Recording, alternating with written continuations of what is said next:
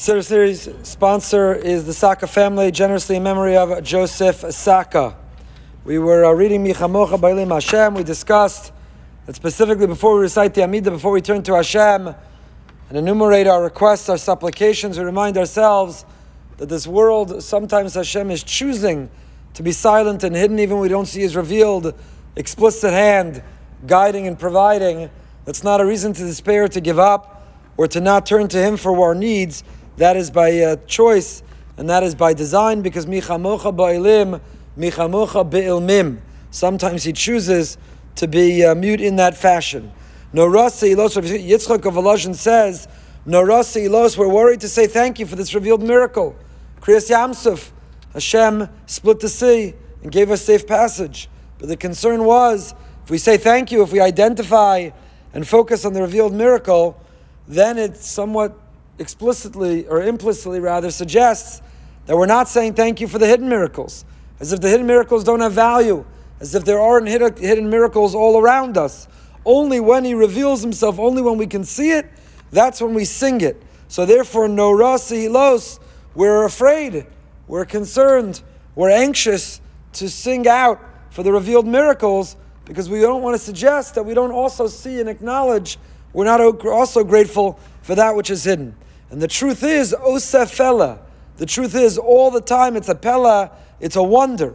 All the time, Hashem, wondrously, you all the time are controlling nature, you all the time are behind the scenes, you are manipulating and choreographing all that happens. Shirach hadasha shibchu geulim l'shimcha asvas hayam. We continue that the geulim, those who were redeemed, they sang a shira hadasha. So first of all, why is it called a new song? And if it is a new song, why in the feminine chadasha, not shir chadash? And what is this song? Shira chadasha shibchu geulim l'shimcha asvas hayam. Those who were redeemed on the banks of the seashore, they sang a new song to you. What was the song? And why in the feminine? And who are the geulim? Only now do we refer to the Jewish people on the other side of the sea. Only now are they described as the geulim. Only now are they redeemed.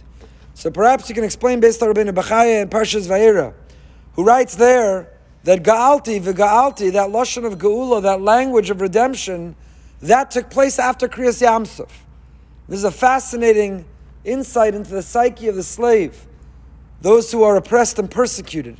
That even though Hashem interfered, even though He did 10 plagues to redeem us from Mitzrayim, Kol Zman, as long as the Mitzrayim, as long as our oppressors existed, as long as they were in power, even though technically our servitude and our subjugation were over, even though technically we were no longer slaves in Mitzrayim, the 10 plagues freed us.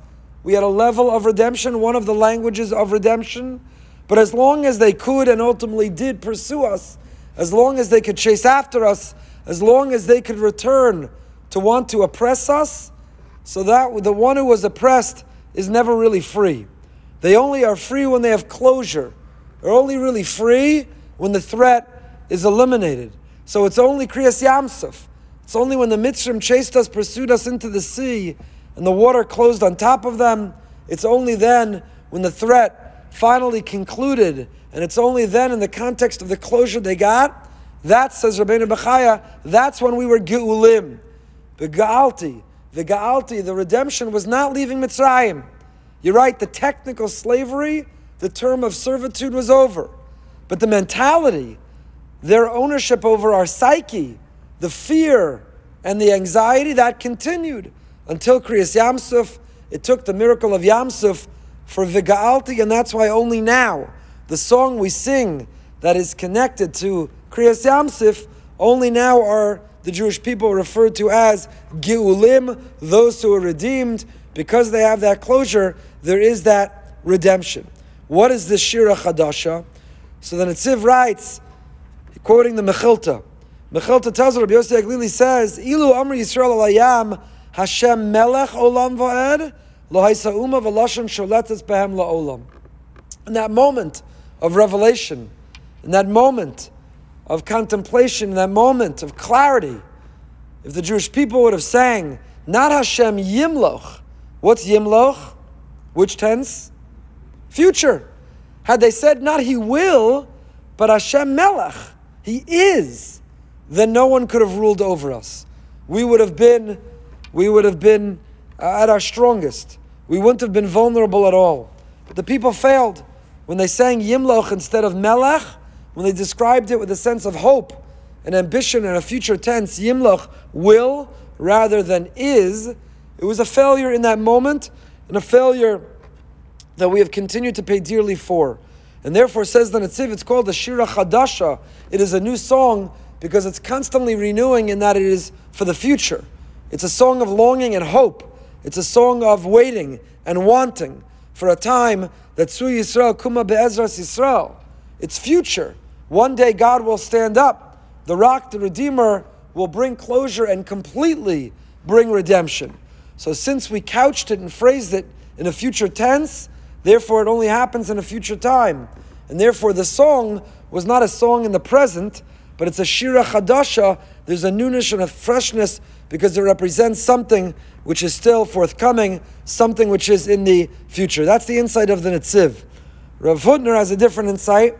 Continue with Mirz Hashem tomorrow night. Why is it Shira Chadasha? You see this in the Haggadah. Shir Chadash versus Shira Chadasha. When do we describe that song of praise to Hashem? When in the masculine and when in the feminine? At least words still have genders. When in the masculine and when in the feminine? And what does that reflect in our hope for the redemption?